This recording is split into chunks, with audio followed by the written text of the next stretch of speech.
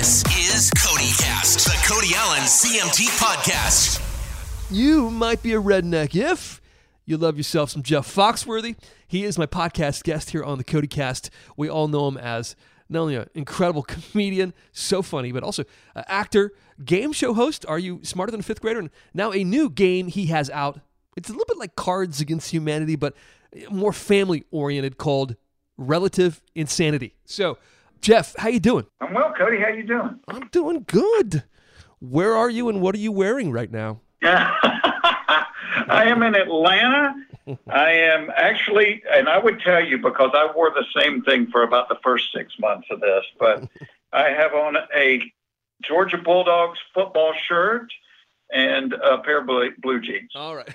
I should have said I've got a hoop skirt and roller skates, but that was yesterday. The only thing I'll hold against you is the Bulldog shirt. I'm a South Carolina Gamecock, and the Georgia Bulldogs beat us every single year. I know, but last year you came in and beat us in Athens. That's right. That's right. There's the 1 year in like our season. 1 year in like 20-year span that we actually get lucky, but we'll see how it goes this year. It is great to talk to you. Who knew, by the way, in the middle of this pandemic weirdness, that we would actually be playing a home version of Are You Smarter Than a Fifth Grader? I had no idea. Like most parents are doing that right now. We're doing a home version of everything right now. So, have you held up pretty well, you and your family? Or I want to talk about the projects you've been working on. You've been busy, it looks like. I have been busy. You know, it was really weird in that going into this year, I think in the last 35 years, the longest I went without being on stage was maybe 10 or 11 days. I've certainly never been in the same city. I mean, not been on an airplane for 2 weeks. And, you know, for the first 9 weeks, it was just me and my family at our farm. And I was like, oh, this is what it feels like to eat with your family on Saturday night. I didn't know this was, you know, an option. But, you know, out of everything this year, the thing that I've missed the most is being on stage. Yeah. And just, you know, most people get into stand up because it's such a great springboard for TV and movies. And once they do TV and movies, they don't do stand up. And I've been lucky to do TV and movies and write books and all, but I've learned this year, you know, if you put a gun to my head and said, pick one thing, that it would be stand up. That's what, and so, not having that outlet, you know, I was fortunate a couple of years ago. Thanksgiving's always been a big deal in my family. And so we have like 30 people at our farm. Just we blow it out. And so Thanksgiving night, a couple of years ago, the kids, and I say kids, they're 20s, but they were sitting at the kitchen table and they're playing Cards Against Humanity. Yeah. And, you know, and this game's really funny, but it makes Ron White blush. I mean, it's, you know, it's edgy. It's a little bit dirty. Yeah. Basement. Your aunts and uncles are here. Your grandparents are here. You can't play this in the kitchen. And so they went downstairs and I thought, all right, there's got to be a way to have a game that makes everybody laugh, but you don't have to, but everybody could play it if they wanted to. You don't have to, you know, send them out of the room. And I thought, all right, what, you know, the comic in me, what's everybody have in common? And I landed on everybody's family is crazy. And so that with that premise, I got I wrote 100 setups about family, just relatives, you know, and it could be, the setup might be right before we walked down the aisle, Daddy leaned over to me and whispered blank. And then I got note cards and I wrote 500 punchlines, just things that sounded funny. And I had 2 nights later, had everybody sit at the dining room table, 15 people, and they played this game with the idea one person read the setup, everybody else throws down a punchline trying to get the biggest laugh. Right. And you learn to play it in 10 seconds. The game exploded. It was the #1 game on Amazon. You learn, you know, it's so easy to play, but it's no strategy. You're just trying to laugh. And so this year, once being on stage got taken away, I thought, you know what? My kids every day are sending me these memes, you know, these pictures with this funny stuff on them.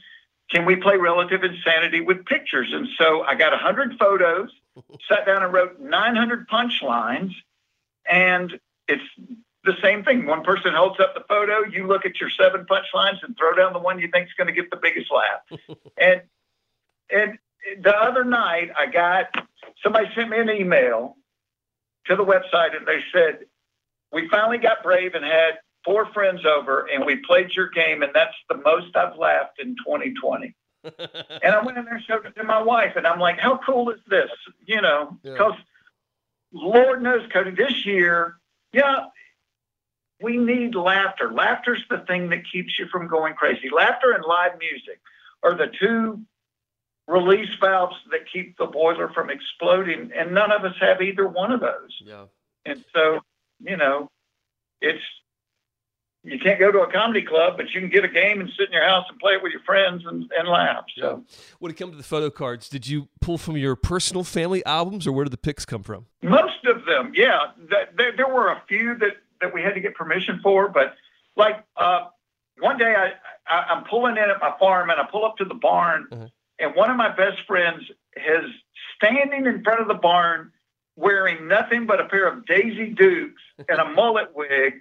His stomach is so white, you can only look at it through a special box made in science class. He's got his gut poked out, and he's got his leg up on the front tire of my tractor. Well, I pull around, and I just burst out laughing.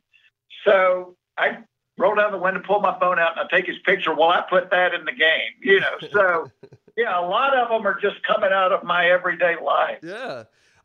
As a comedian and in writing the game or comedy in general, you do write a lot, obviously, about family and about people in your life. Has that ever come back to bite you at all? Oh, God, yeah.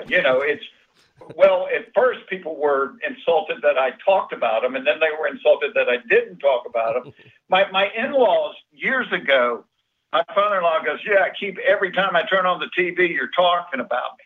And I said, listen, you're too easy. I'm going to talk about you. But as payment for talking about you guys, I'm going to take you on a fabulous vacation.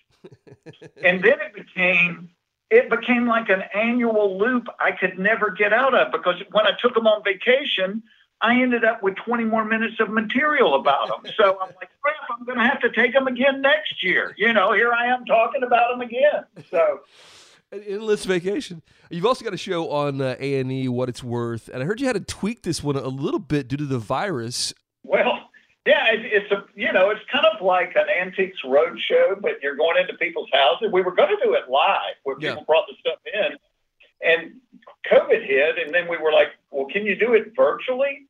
And I'm like, I don't know. I don't know if it would work or not, but I used to, when my kids were little, I would volunteer to be one of the parents opening car doors at the front of the school for no other reason than it made me feel better about how dirty our car was. Because you look at other people's car and you're like, hell, ours looks brand new next to this, So, and it was kind of the same thing when people let you into their homes, and they would just walk you down the hall. And you would think, well, if you're going to be on TV, maybe you would clean up the house. Yeah. Not necessarily. And so I'm like, well, hell, I thought our bedroom was messy, but look at this place. And the stupid thing, everybody hid stuff in the sock drawer. And I'm thinking, if I'm teaching a class to burglars, don't we cover that day one as soon as you get in the house, the sock drawer? It's so true. Mine is in the underwear drawer, but we won't get into that. I don't know. What makes underwear such a good protector of valuable things? I don't know. I saw you post a picture, a throwback with Seinfeld, who you mentioned a moment ago, and Jay Leno. Did you come up sort of in the comedy ranks with those two? And maybe some best memories of kind of those two. Yeah, well, those two fall into that category of guys that have had success doing other things, but at their heart, they're stand-ups. I mean, they're still, as soon as the Tonight Show, as soon as Jay finished, I remember asking him, like on Tuesday, I said, what are you going to do? You've done the Tonight Show for so long. What are you going to do? I got a show in Fort Worth on Friday night, then I'm in Miami on Saturday, and Jerry's the same way. I mean, Jerry made $1 gazillion on the TV show, but he's still doing stand-up. And so, I just have such an appreciation for what those guys do. And to look back, hell, I remember being like being in the Improv in like 1985, and Stephen Wright was really popular then. And I was saying, I love his style. I don't know, should I do it slow like that, or should I be? And Jerry's like, I don't know. I think you just get on stage every night and do it. And then after 10 years, you have a style and you don't even realize it. Yeah. And then looking back, like if I watch myself like on Blue Collar or something, I'm like, oh, why do I do that? Why do I, hit that high note in things?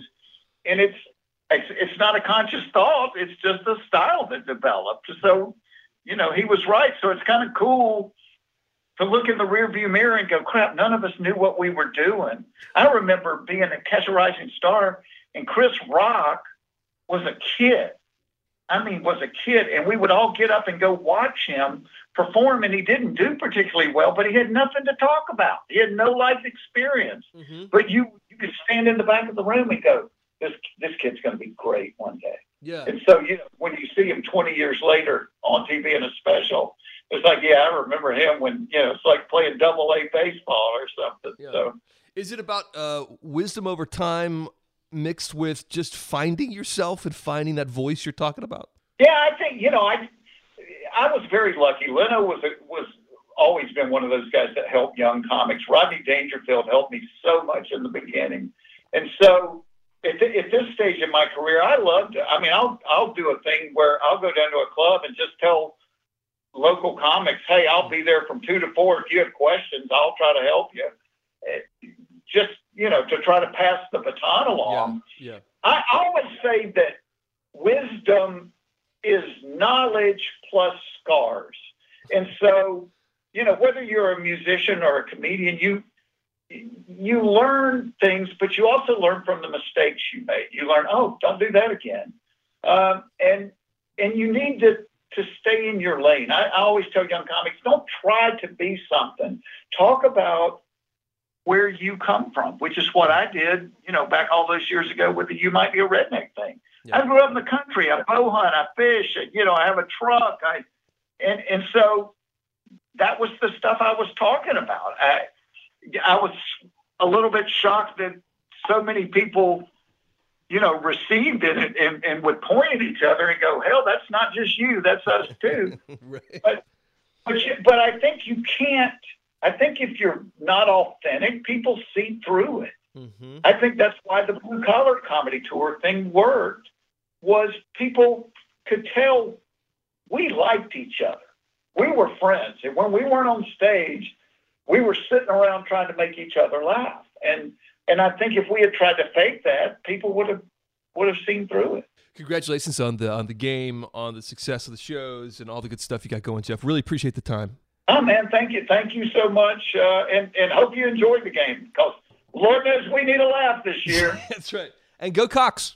No, I think that's the only time I've ever ended the interview where somebody yelled, go Cox. So. Well, I'm a diehard, so I grew up in Columbia. So, yeah, buddy, I hear you. In fact, funny joke before I let you go, I didn't know Cock meant anything but the home team until I was like 19 years old. We used to laugh because there was a punchline in Little 5 Points in Columbia. Yeah. And we would laugh. We would say, this is the only place in the country that on Sunday you can go past the Baptist church and see a bumper sticker that says, you can't lick our cock. It's so true. I'm like, who puts that on their car? Right. And again, when I saw that as a kid, I just thought, man, they're fans. They love their football team. They love their football. Yeah. So anyway, thanks again for the time. Appreciate it. Have a good rest of the day, man. Thanks for having me. This has been the Cody Cast. Hear Cody Allen on hundreds of radio stations across America every week. Find a station near you at cmtcody.com. Also, you can see Cody on TV every weekend on Hot 20 Countdown at 9 a.m., 8 Central. And get breaking country news 24/7 by following on Twitter, Instagram, and Facebook at CMT Cody.